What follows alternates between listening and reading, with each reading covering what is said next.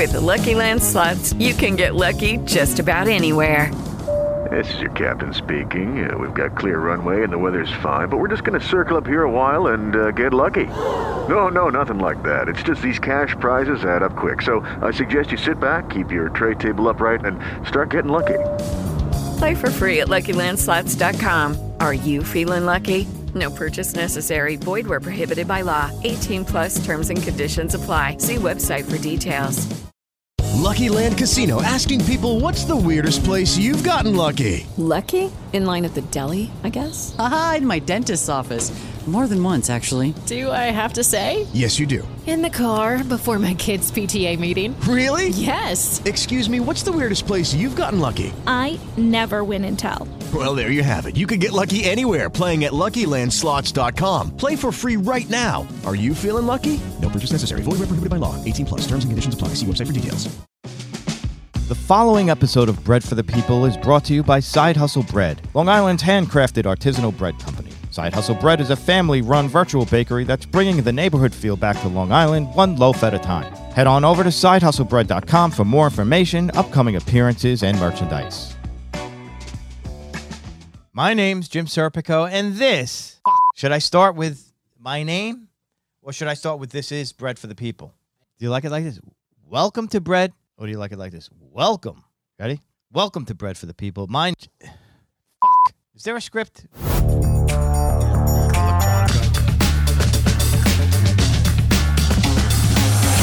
for the people.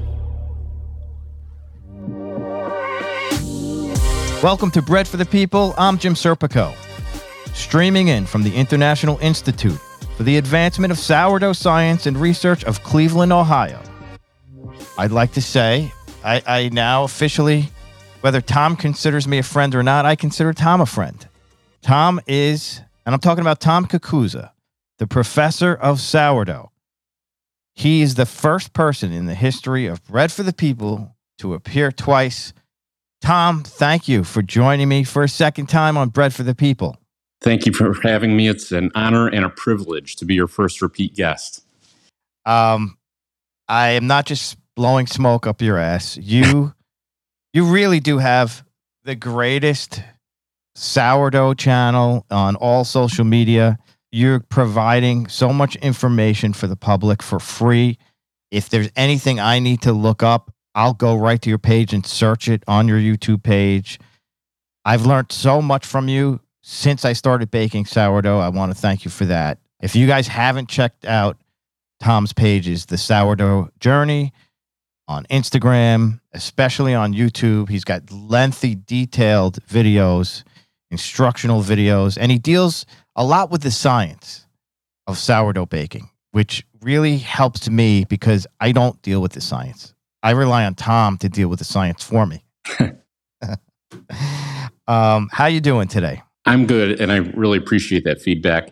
I also have the Sourdough Journey website, which has the Sourdough Encyclopedia, which has another 300 or so frequently asked questions, additional videos. There's a lot more content out there now as well. So between the YouTube channel, the website, and my Instagram posts, you can pretty much catch me those three ways. Yeah, and it is incredible. I've been, especially preparing for this interview, going through a number of the videos. Most recently, getting involved and studying what you had to say on pH. Yeah. And I would love to dive into that. I do have some questions, okay? Sure. So you get into you review a bunch of pH meters and testers, and there's a giant range of prices. Yep. You know, everything for as little as $15 up to $200 to $300. Right. And I gather it's very important. I understand that water starts at about a 7 on the scale. Right. And then your sourdough starter is about 3. And once you start adding flour, you get to the mid-range of 5. But here's what I don't understand yet. Yeah. What? And I know there's an answer. I really don't know it. What is the danger of having a dough mixture that's too acidic, or if you let your bulk ferment go on too long, it becomes too acidic? What is the problem? Basically, two things. The way I think about it is almost everything bad that can happen with sourdough is caused by acidity. And there are two main things. If your starter is too acidic to begin with, and you mix that into your dough, when your dough starts fermenting, two things are happening. The yeast is trying to create carbon dioxide to rise the loaf. And the lactic acid bacteria, which comes with that in the starter, you can't separate the two. The lactic acid bacteria creates acid. And those two things happen in parallel. The acid will always outrun the yeast. There are 100 more cells of lactic acid bacteria than there are yeast cells.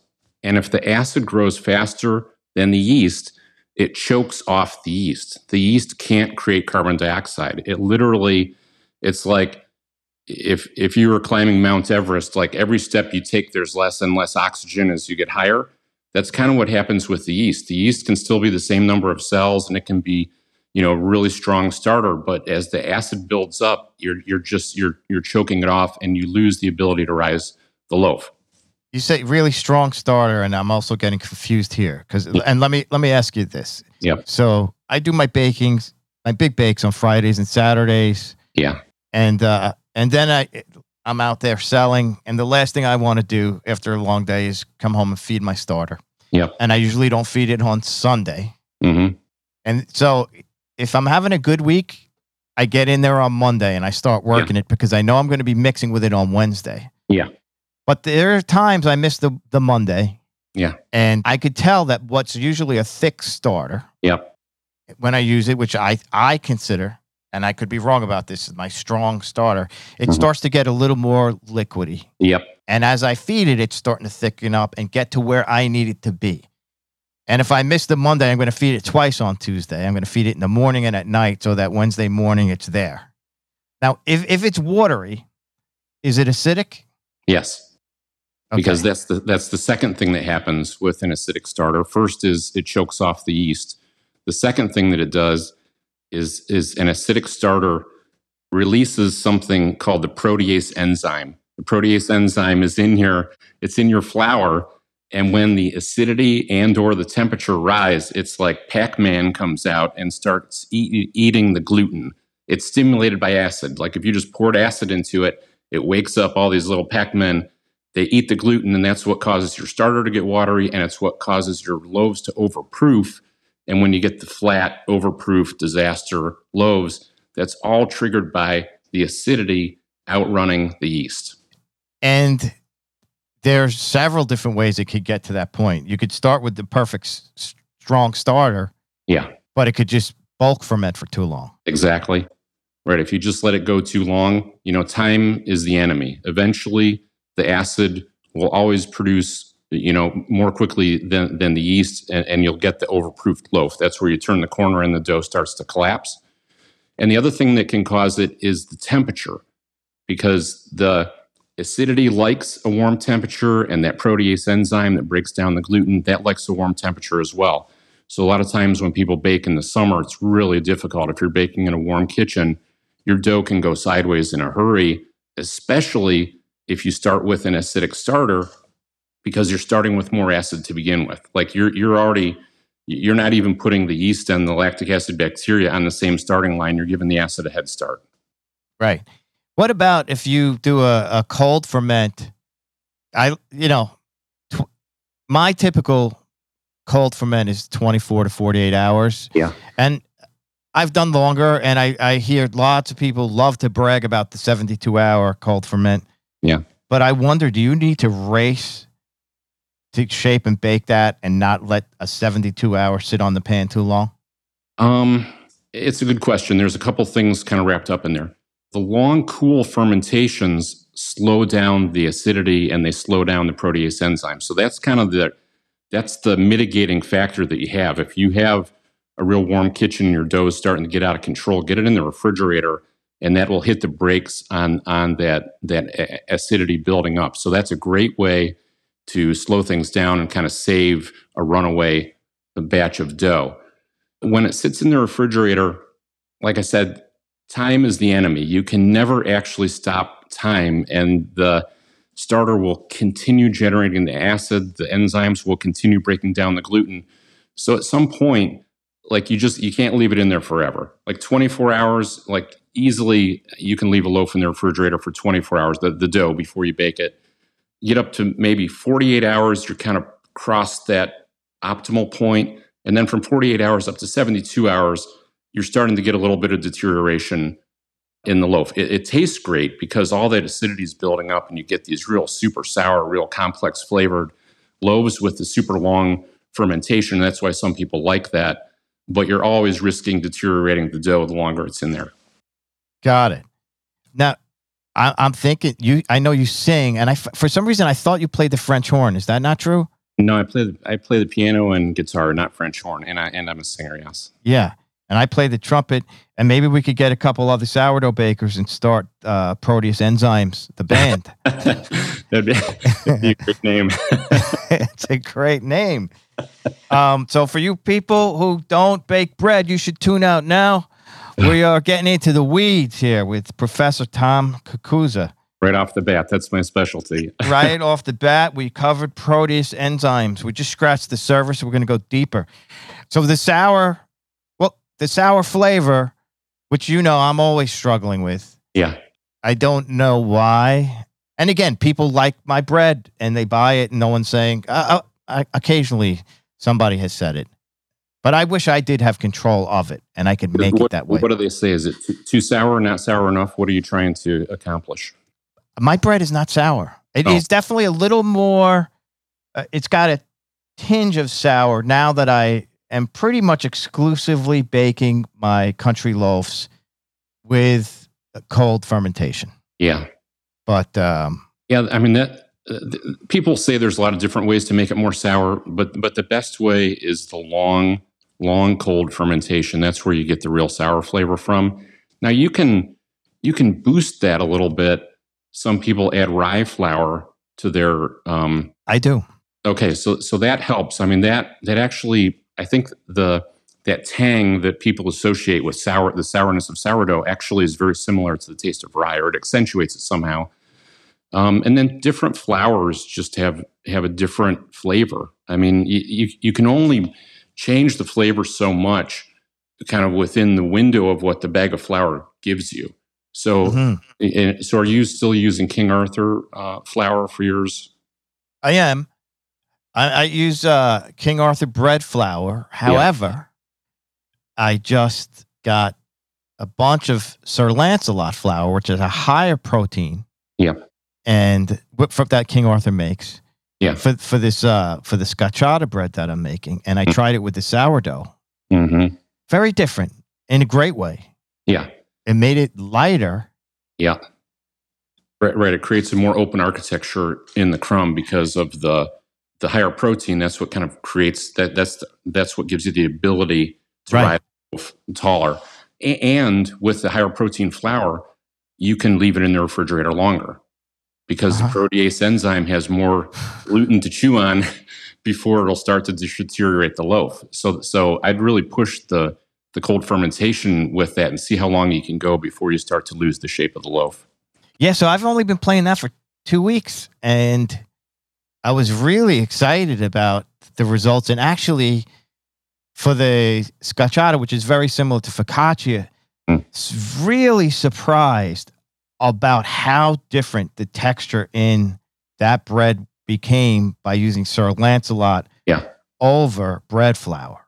Yeah, and it's probably like 1% different protein content. I think the King Arthur bread flour is 12.7%, and the Sir Lancelot's maybe 13.5 or 13.7. Makes a huge difference. I mean, those numbers seem really close, but 1% difference in the protein content can materially change the shape of the loaf and the feel of the crumb and the mouthfeel and all that. And then so I do a lot of sourdough baking, and then this bread, the scotchata, focaccia, is instant yeast. Okay. And that I bake pretty much all my bread 2 different ways. My sourdough is either and I was actually training some people this morning on this. Mm-hmm. It's either a mix and an 11 to 12 hour overnight bulk fermentation in a bucket at room temperature, which is about 70 degrees. Yeah.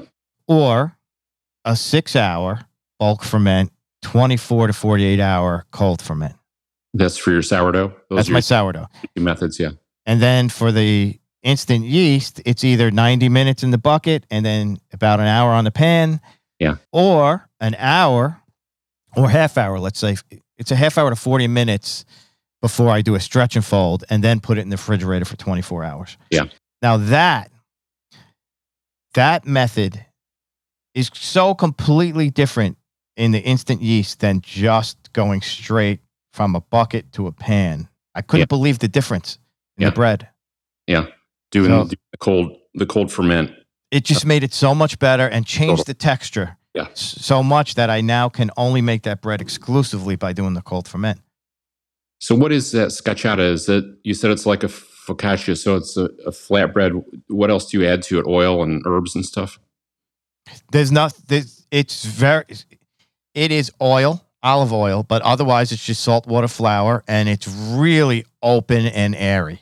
Okay, yeah. Like really open and airy. And that's for your Italian sandwiches? That's for my Italian sandwiches. I bake it in a full sheet pan. Yeah. And it makes for great theater because when you bring it out, you're literally cutting it off. Yeah. The giant square. Yeah. Opening up right there. And you slice it down the middle and open it up to make the sandwich. You don't use a full piece. I see. Yeah. Yeah. Yeah. Yeah. Those sandwiches look great. I've seen those on Instagram. I love sandwiches. And I'm like, wow, that's a great looking sandwich. The other thing we did today, I have a little demonstration. Wow. You brought props. This is a live prop. Yeah. So this one is King Arthur bread flour. I got the Gosney Dome for this food trailer I have. And I'm trying to figure out, I don't want to actually use it to make pizzas because I don't want the workflow and the process of pizza making. And also there's a million pizza makers now. Yeah. So what we did here, and I got this from the Gosney website actually, although I baked this longer. I baked this till it was 100 degrees internal. What are you holding there? For the people on the radio. On the radio. This is a demi baguette. Yes, very nice. 180 degree internal temperature. Yeah. And it was just pure white, but fully cooked through. And then we put it in the Gosney to finish it a couple hours later, and it was unbelievable. Yeah. And 60 seconds. Yeah, that's amazing. What temperature does the Gosney get up to? Like 800 or 900 degrees or something? Yeah, but we today's experiment was actually on the Gosney rock box. Because the dome's in my truck, which is being retrofitted and finished, but I have the rock box at home, which is the smaller version. And I turned it down to the lowest temperature I could, which probably is about 550 degrees. Right. Yeah. For bread. Yeah. That sounds about right, especially for finishing like that. Yeah. And the other thing I did with this is I put about 4% instant yeast into the mixture of sourdough starter. So are you going to sell those baguettes I am. Food truck? I am trying to be the rolling Tartine. Nice. I'm selling bread and butter. Yeah. Along with the sandwiches. I mean, I am anchoring, our brand on the fact that it's all our bread. It's not just a sandwich place. So I'm doing the bread and butter. Yeah. And I think are you doing slices of bread if people just want a slice, or what's the? Not initially, but I'm sure that this whole thing's going to, 6 months from now, once it's been out on the street, I think it might be a whole different thing. Yeah. Well, think about how much money you could make selling it by the slice. I mean, people will pay $8 for a loaf, and you can get 12 slices out of a loaf and sell them for $2 or $3 a slice. If somebody's just standing on the street and they want a slice of bread and butter, I'd pay a couple dollars for that. Well, that's why I'm making these demis. Yeah. Because this will probably sell for $3. Yeah, right. Yeah, exactly. And I don't know. It's tough to make money just selling plain loaves. I mean, you probably know that. You got to either add stuff to them or do something different. Which is why we're doing this cafe on wheels and trying to design. But I understand it's not really a food truck. I saw the picture of it on Instagram. It's a food trailer, right? It's a trailer. And what do you tow that behind? I've got a GMC Sierra. Nice. That I guess part of me always knew I wanted to move into this and got the truck before I I had anything to tow. But in talking to a lot of friends that are in the food truck / trailer business, they all tell me that you really do want to go trailer. Yeah. Because there's a lot of problems when the mechanical stuff breaks down. You know, yeah, the engine or whatever, you're out of your kitchen and you can't afford that. Yeah. I perhaps call it a food wagon instead of a trailer. I think that's a good idea. Yeah, I think it's Jim Serpico's food wagon. There you go. I have various names. I have probably on the back, I have these fantasies of painting the Scotchata unit and having like an FBI jacket that says TSU on it. Nice. I've got the commercial campaign we're going to shoot where I'm dressed up like an FBI guy in the jacket and we show up to a house and the woman's crying, her husband's in bed, he can't get up, and we have the thing that he needs and we bring him a Scotchata sandwich and he just jumps to life. So we'll see what happens. Well, I got to ask you the question that I can't believe nobody else has asked you, but are you related to the cop, Frank Serpico? Great question. I am not related to the cop. My uncles, who I have one uncle who's 92 and another who's about 80, a little over 80. They were cops at the same exact time, all with the last name Serpico. And they had a very rough professional life around that time because of that. Yeah, I could see it. Yeah. Yeah, but because you're not related, you could use that as kind of a kitschy marketing idea. Well, you know, I'd put your face on the food wagon like the poster of Al Pacino on the Serpico poster. That's funny. Sunglasses on. One of the taglines I have, I don't know if you remember the movie's tagline was an honest cop. I have one of the taglines I use is an honest sandwich. I like it. I like it. I've got all kinds of marketing things going on for this. And you know, honestly, I am so excited to be able to shoot content from there. Oh, yeah. Because I don't have a good setup to shoot content right now. Yeah. Even though I put out a lot of content, I am not in places that are film friendly. Yeah. Kind of a man on the street guy, you know. Right now. I think that suits your style also. Yeah, definitely. But I'm going to have some cameras in there and have fun with it. Just really have fun with it. And maybe even take it out to do the podcast. That could be fun. So, all right, we covered a little bit on the pH. Yeah, just to wrap up, you know, what do you use the pH meters for? Basically, it's like a thermometer. You stick it in the dough, and you can tell how much acidity there is in the dough. So when I said all the bad stuff happens either in your starter or your dough because of the acidity, the pH meter tells you where it is. I mean, it's as simple as that. It just keeps you out of trouble if you got dough that's really running away from you. What do you do about it when you find out, though? Move quickly. You know, you can test it as you go, so you can see how rapidly the dough is fermenting. So, like you said, you know, it starts out at a pH of 5, and then during the bulk fermentation process, as the starter is creating the acidity, higher acidity is a lower pH. So you'll see it just like clockwork. It starts dropping to 4.5, 4.25, 4.1. And you pretty much got to shape the dough and get it into the refrigerator before it gets to 4.0. So, you know, it's another tool if you're running a bakery or for some, you know, kind of beginning bakers who don't have the intuition and they want to spend a little money on a piece of technology. It's not foolproof. I wish I could say you just stick it in your dough and it tells you exactly when it's done, but it's directionally correct. And, you know, like I said, it keeps you out of trouble when you have kind of a runaway loaf that's really getting ahead of itself. Mm-hmm. See, it is, you mentioned intuition, like so much, like I know, without knowing that my pH it's too acidic. Like the other day when I was making these, I had missed that one day of feeding. And when I put my starter in the water, it sank. Mm-hmm. And that's when I said to myself, I just watched this guy on Gosney's website making these baguettes. And he always puts in instant yeast, a small percentage, with his sourdough. Yeah. So I was like, I'm definitely doing it because I don't know what's going on with my starter here. I don't like when it sinks. Yeah. What does it mean when it sinks?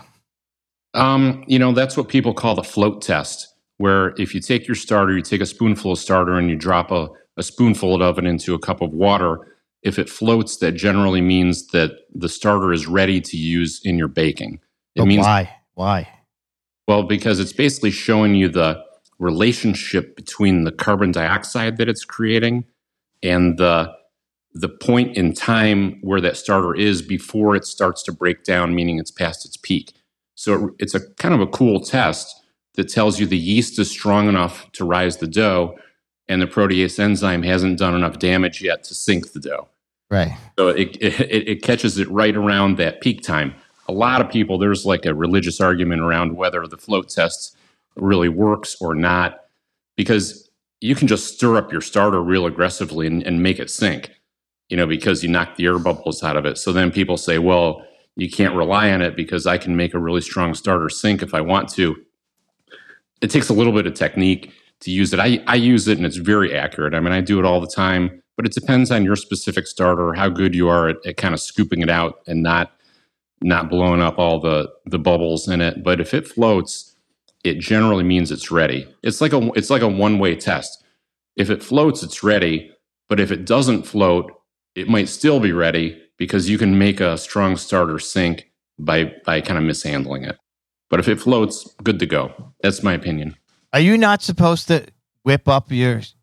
Lucky Land Casino, asking people, what's the weirdest place you've gotten lucky? Lucky? In line at the deli, I guess? Aha, in my dentist's office. More than once, actually. Do I have to say? Yes, you do. In the car before my kids' PTA meeting. Really? Yes. Excuse me, what's the weirdest place you've gotten lucky? I never win and tell. Well, there you have it. You can get lucky anywhere, playing at LuckyLandSlots.com. Play for free right now. Are you feeling lucky? No purchase necessary. Void where prohibited by law. 18+. Terms and conditions apply. See website for details. Starter? When you put it in the water? Because I do. Oh, no, when you put it in the water. No, it doesn't damage the starter at all. It just impacts whether it'll float or not when you're doing the test. No, you can mix it with a power mixer. I mean, you can do anything. Actually, stirring your starter actually helps it. Thank God, because I've been doing it wrong. Otherwise, I was doing it wrong for 3 years. No, because it aerates it. It moves the yeast around because the yeast grows in clusters. So when you move it around a little bit, it actually helps it thrive a little bit. The protease enzymes thrive on that. Yeah, the protease enzyme is back. Yes. All right. Very, very interesting stuff. Yeah. For more on that, check out Tom's video where I think you have about 5 different pH testers. Four pH testers. 4? Yes. Cool. Now, I know you've been spending a lot of time reading and reviewing books on your channels. I have, yeah. I got into this last year. Some people started, writing sourdough books, and I started buying them because I was interested, and I started writing short book reviews on my website and on Instagram. And then people saw my reviews, and they just started sending me books. So now I have a large stack of books to review.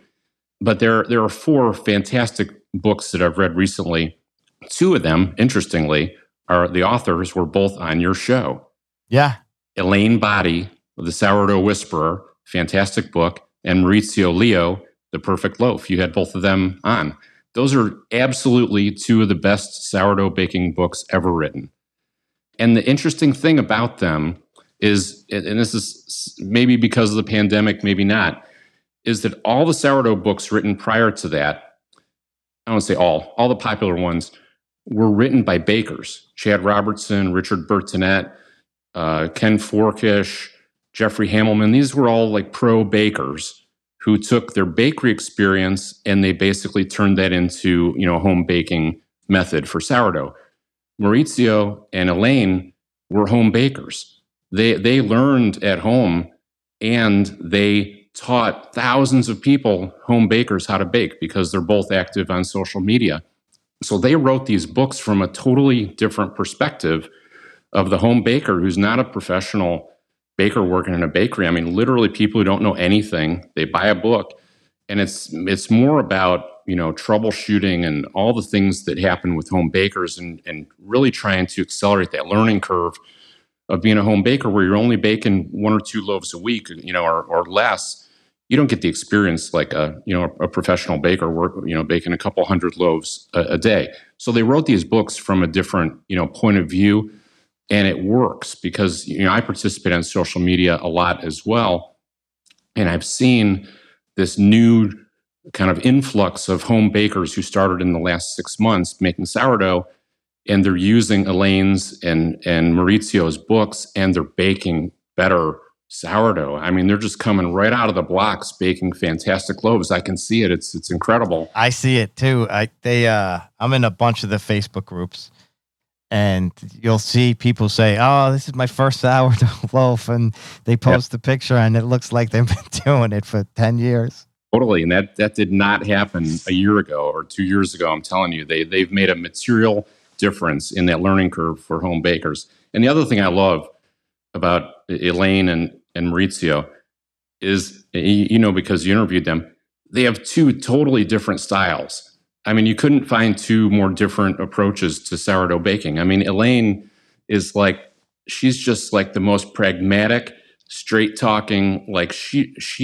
took all these complicated sourdough methods and just stripped them down to the bare bones essential method. It's like straight down the middle, follow these steps, don't worry about all the stuff around the edges. And she gets people to make consistently good loaves just by sticking to an incredibly simple process. Maurizio is kind of the other end of the spectrum, where he's a software engineer, so his book is written from kind of an engineer's perspective, where he's really into the details of dough temperature and starter maintenance, and I mean, I gravitate more towards Maurizio's method, but really into the details of the steps and the troubleshooting. But you need two books like that because there are people have different personalities. I mean, I gravitate towards Elaine's method. Yeah. I've talked about this a little bit before. I stumble into the science. Yeah. I don't have the patience for the science. Yeah. But intuitively, I know how it's supposed to feel. I know how it's supposed to smell at this point by doing all the steps. Yeah. And I am getting the Protease enzymes to the right place without knowing all the science behind it. And Elaine has helped me. Yeah. Because, after talking to Elaine and really focusing on the one main plain sourdough. Yeah. And then from there, once you get that down, creating variations on that or adding inclusions. Yeah. I used to have all these, for every different bread, I would have drastically different recipes because I researched them from different places. Yeah. And then I realized, let's take my rustic sourdough and then replace it with some rye flour, some whole wheat, throw some cranberries, or the way Elaine says, chuck some cranberries, chuck some, walnuts in there and see what you get, and play and just make variations on your hero loaf. Yeah. She's the master of that. I mean, all her recipes are all based off that master recipe that she came up with. And then you just add the stuff in. I mean, it's great. I mean, yeah, she's so talented at that. And Maurizio's recipes are interesting. In his book, he has 60 recipes, and what he's done is he's created the recipe for the sourdough version of everything you could imagine you'd want to make make out of sourdough. He has sourdough donuts, sourdough pretzels, flatbread, naan, tortillas, and then 100, or dozens of types of bread, where his is like the encyclopedia of, possible uses of sourdough to make bread. So I like that as kind of the reference manual. If I'm trying to make something a little out of the ordinary, I go there to get kind of the starting point recipe for, a sourdough hot pretzel or something like that, something out of the ordinary. Yeah. I mean, it's interesting. I could make bread out of sourdough or instant yeast, and I've done it. I know the conversion in my head. It's just a rising agent, and you can make anything either way. You're just choosing to use a different rising agent because it's accessible to you or for whatever reason. Yeah. And then there's the debates on whether or not, especially in pizza, sourdough is better or, instant yeast is just as good. Or, getting into poolish with instant yeast, which produces very much the same results and the same smells in the pre-ferment. You start to smell the acidity. It's interesting stuff. I know you make a lot of pizzas in your home pizza oven. What do you use for your dough, sourdough or yeast? Mostly yeast out of convenience. Yeah. And when we make the pizza on the truck, I think we're going to do it with yeast. Yeah. But, I try to do 24 to 72 hour cold ferments on them. Mm-hmm. Yeah. And with that long of a ferment, even with the commercial yeast, you start to get some of the flavor profile of sourdough. Not quite exactly the same, but it heads in that direction. But, there's a guy, Dan Richer, who owns a pizzeria called Raza in Jersey City. He's won Best Pizza in America by New York Times. Very well known. He's not doing sourdough, but he's doing Polish. Mm. He's letting that, I think it's a 1-to-1. No, that would be on sourdough. Well, the Polish, that's like half and half, right? Where you get, so you get the flavor of the sourdough, but you let the commercial yeast do the work. Correct. Yeah. That's what it is. It's 1-to-1 with a dash of instant yeast in there. Yeah. And you let that sit overnight, and then you almost use it as a starter. Right. And it really makes it nice. Yeah. Yep. I've tried that a few times, not with pizza, but I've made a couple other loaves like that. A couple other books I wanted to touch on that are really exceptional. One is out of France. There's an author named Thomas Teffrey Chamberland. He's like the top sourdough baker in France, and he wrote this book called Sourdough Baking, a Treatise.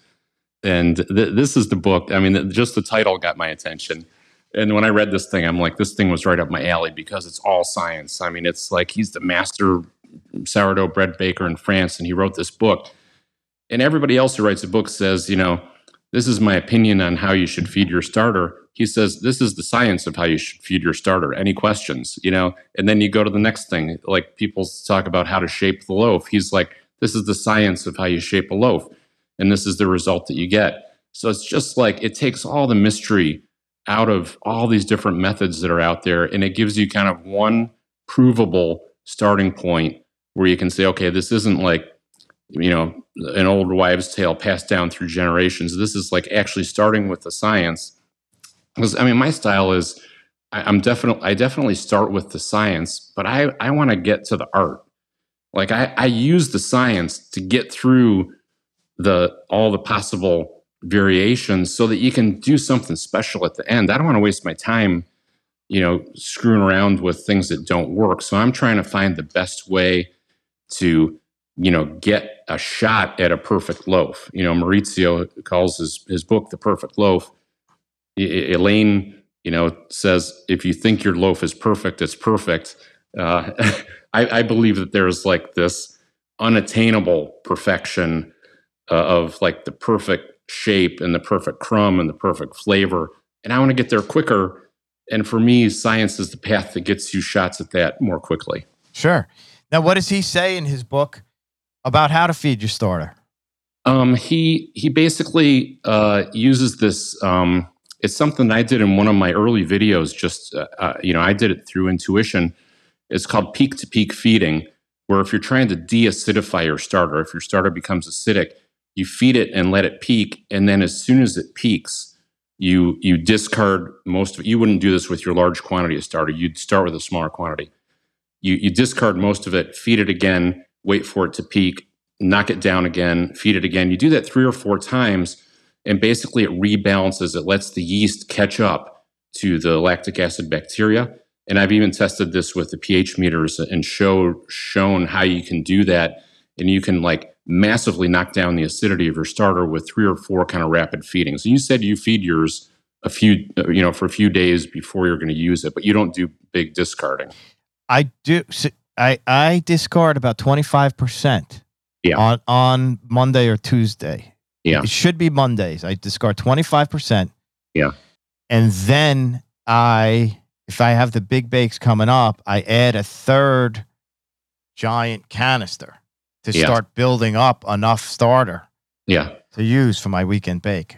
Yeah. So you're doing a type of that. He would do more aggressive discarding. Really? Yeah, and I do that as well. Like if my starter's acidic, I'll discard 90%. I mean, I'll get it down to almost nothing. And my starter, like right now it is, because to be honest with you, I'm very slow because I'm in between things. Yeah. But if I'm baking every week, I don't think it has that much of an opportunity to get and very acidic. Because you keep yours in the refrigerator. Oh yeah. Yeah. So immediately after feeding, I put it in. I don't even wait an hour. So for me, where I keep it on my countertop, like one day in my kitchen is like 1 week in your kitchen.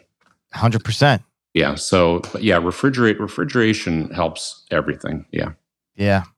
My wife doesn't like it. She keeps wanting. I want it in the main area. Yeah. So I don't have to go far. Yeah. And then one last book, which I wanted to bring up, which is related to something you told me on the last time we talked, is this other book I recently read is from an author, Michael Calanti. He's a baker and a teacher and a bakery consultant in San Francisco. And he wrote a book called How to Bake More Bread in 2016. It's a relatively old book, but never heard anybody talk about this book. I mean, at least among the bakers that I kind of run with. And this book is spectacular because when you think back to, Chad Robertson wrote Tartine in 2010. And that kind of just everybody, all the home bakers like gravitated towards Tartine, myself included. I mean, I love that book. It's spectacular. But every other book that's been written since then is kind of a derivation of Tartine. I mean, it's the stretch and folds and the shaping methods. I mean, some of them are just like a total ripoff of Chad Robertson's techniques. But almost every book is related to that. Then I find this book in 2016 from Michael Calanti. It's like he lived in a universe where Tartine didn't exist. He studied bread baking in France, and then he took kind of the French techniques to commercial bakeries. And he just has a very different way of making sourdough, which is very similar to what you're doing. Keep your starter in the refrigerator.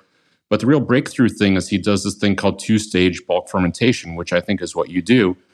He mixes the dough at a warm temperature for like 3 hours, lets it start to ferment, then puts it in the refrigerator for 24 hours, and you finish bulk fermentation in the fridge 24 hours later. And this is what a lot of commercial bakeries do.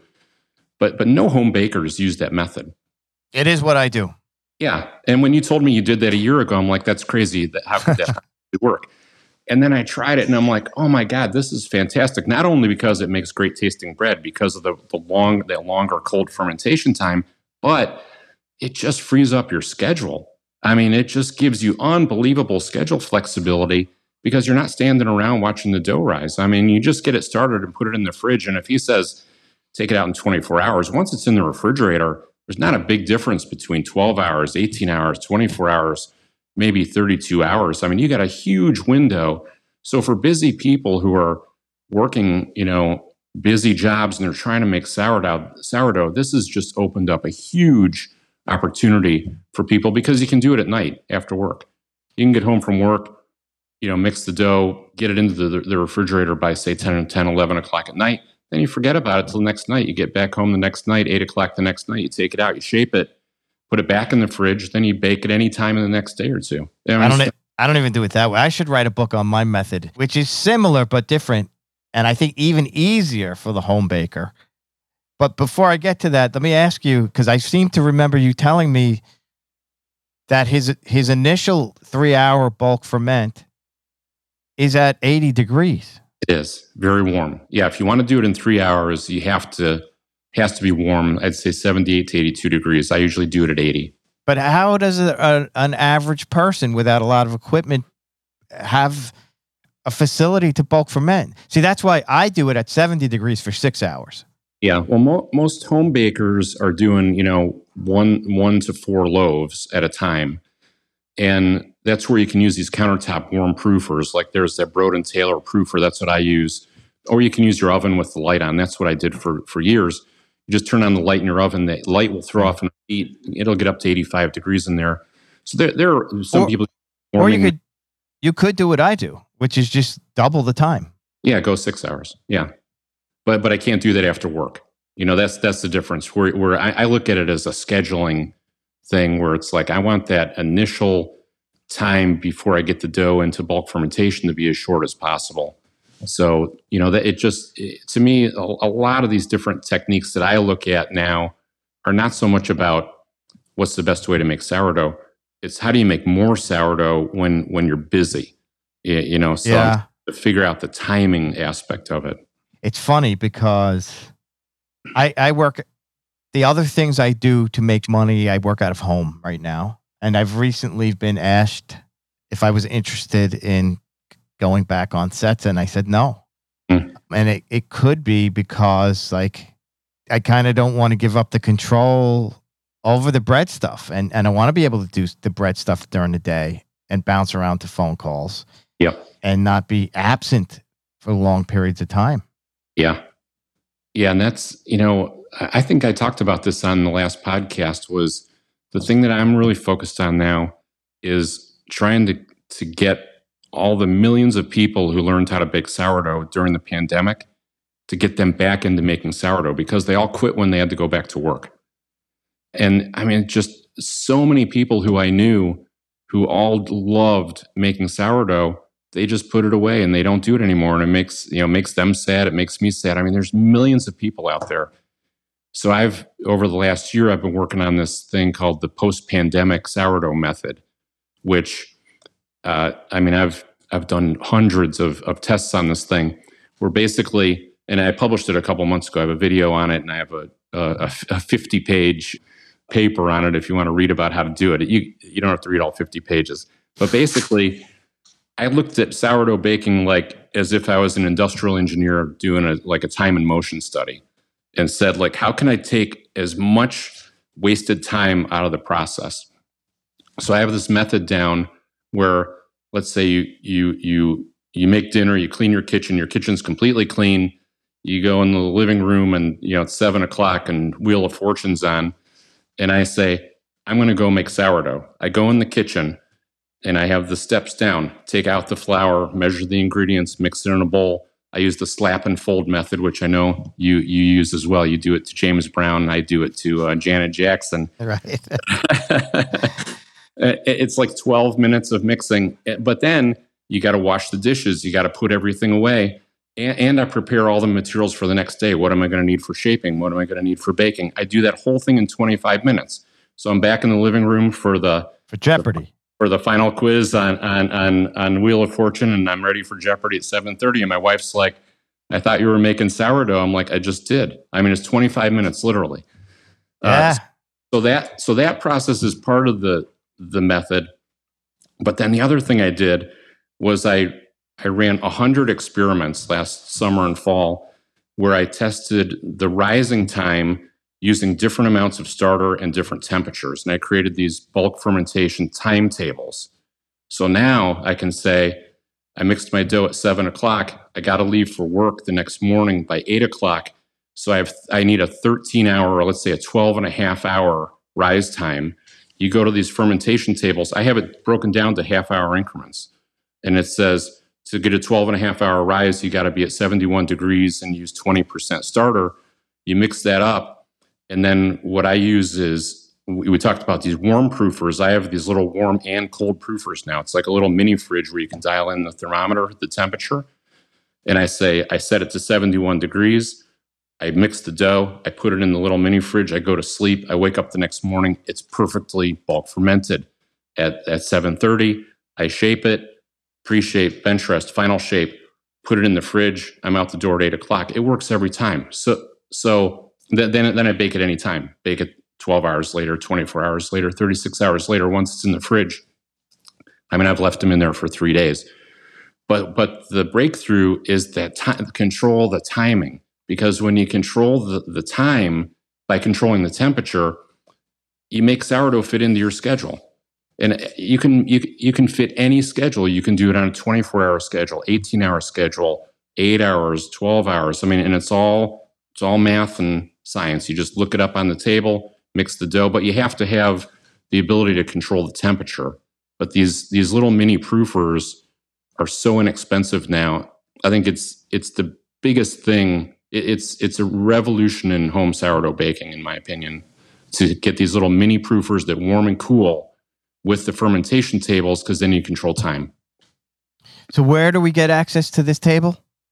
It's on my website. It's under the tools section. It's called Bulk Fermentation Timetables. And right now I have them set up between 64 degrees and 74 degrees with all the increments in between. And then I'm running the test now to get it up to probably 80 degrees and then down to as low as 50 degrees. So you'll have a complete, window. Either if you say I want to do it at my room temperature, what's the percentage of starter that I need to use? You could look it up that way.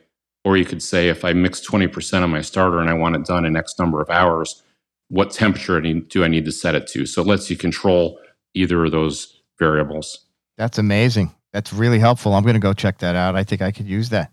The future. It does all come down to science. Yeah. Some of us and I'm being serious, I'm not trying to make a joke.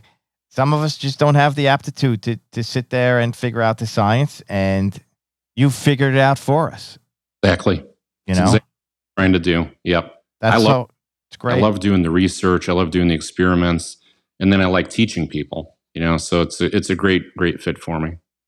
Well, listen, it's been a pleasure hanging out with you. I learned a lot today, and I look forward to having you on for a third time. But more importantly, I look forward to creating this band.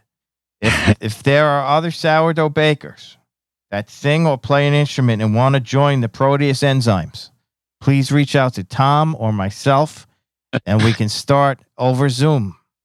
Sounds good. All right. Tom, good to hang. Thanks, Jim. This episode of Bread for the People was brought to you by Side Hustle Bread, Long Island's handcrafted artisanal bread company. Side Hustle Bread is a family-run business that's bringing the neighborhood feel back to Long Island one loaf at a time. If you like what you're hearing, don't forget to head on over to iTunes and rate and review this episode. Reviewing and rating is the most effective way to help us grow our audience. This episode was produced by Milestone TV and Film. I'm your host, Jim Serpico. Blessed be the bread, everyone.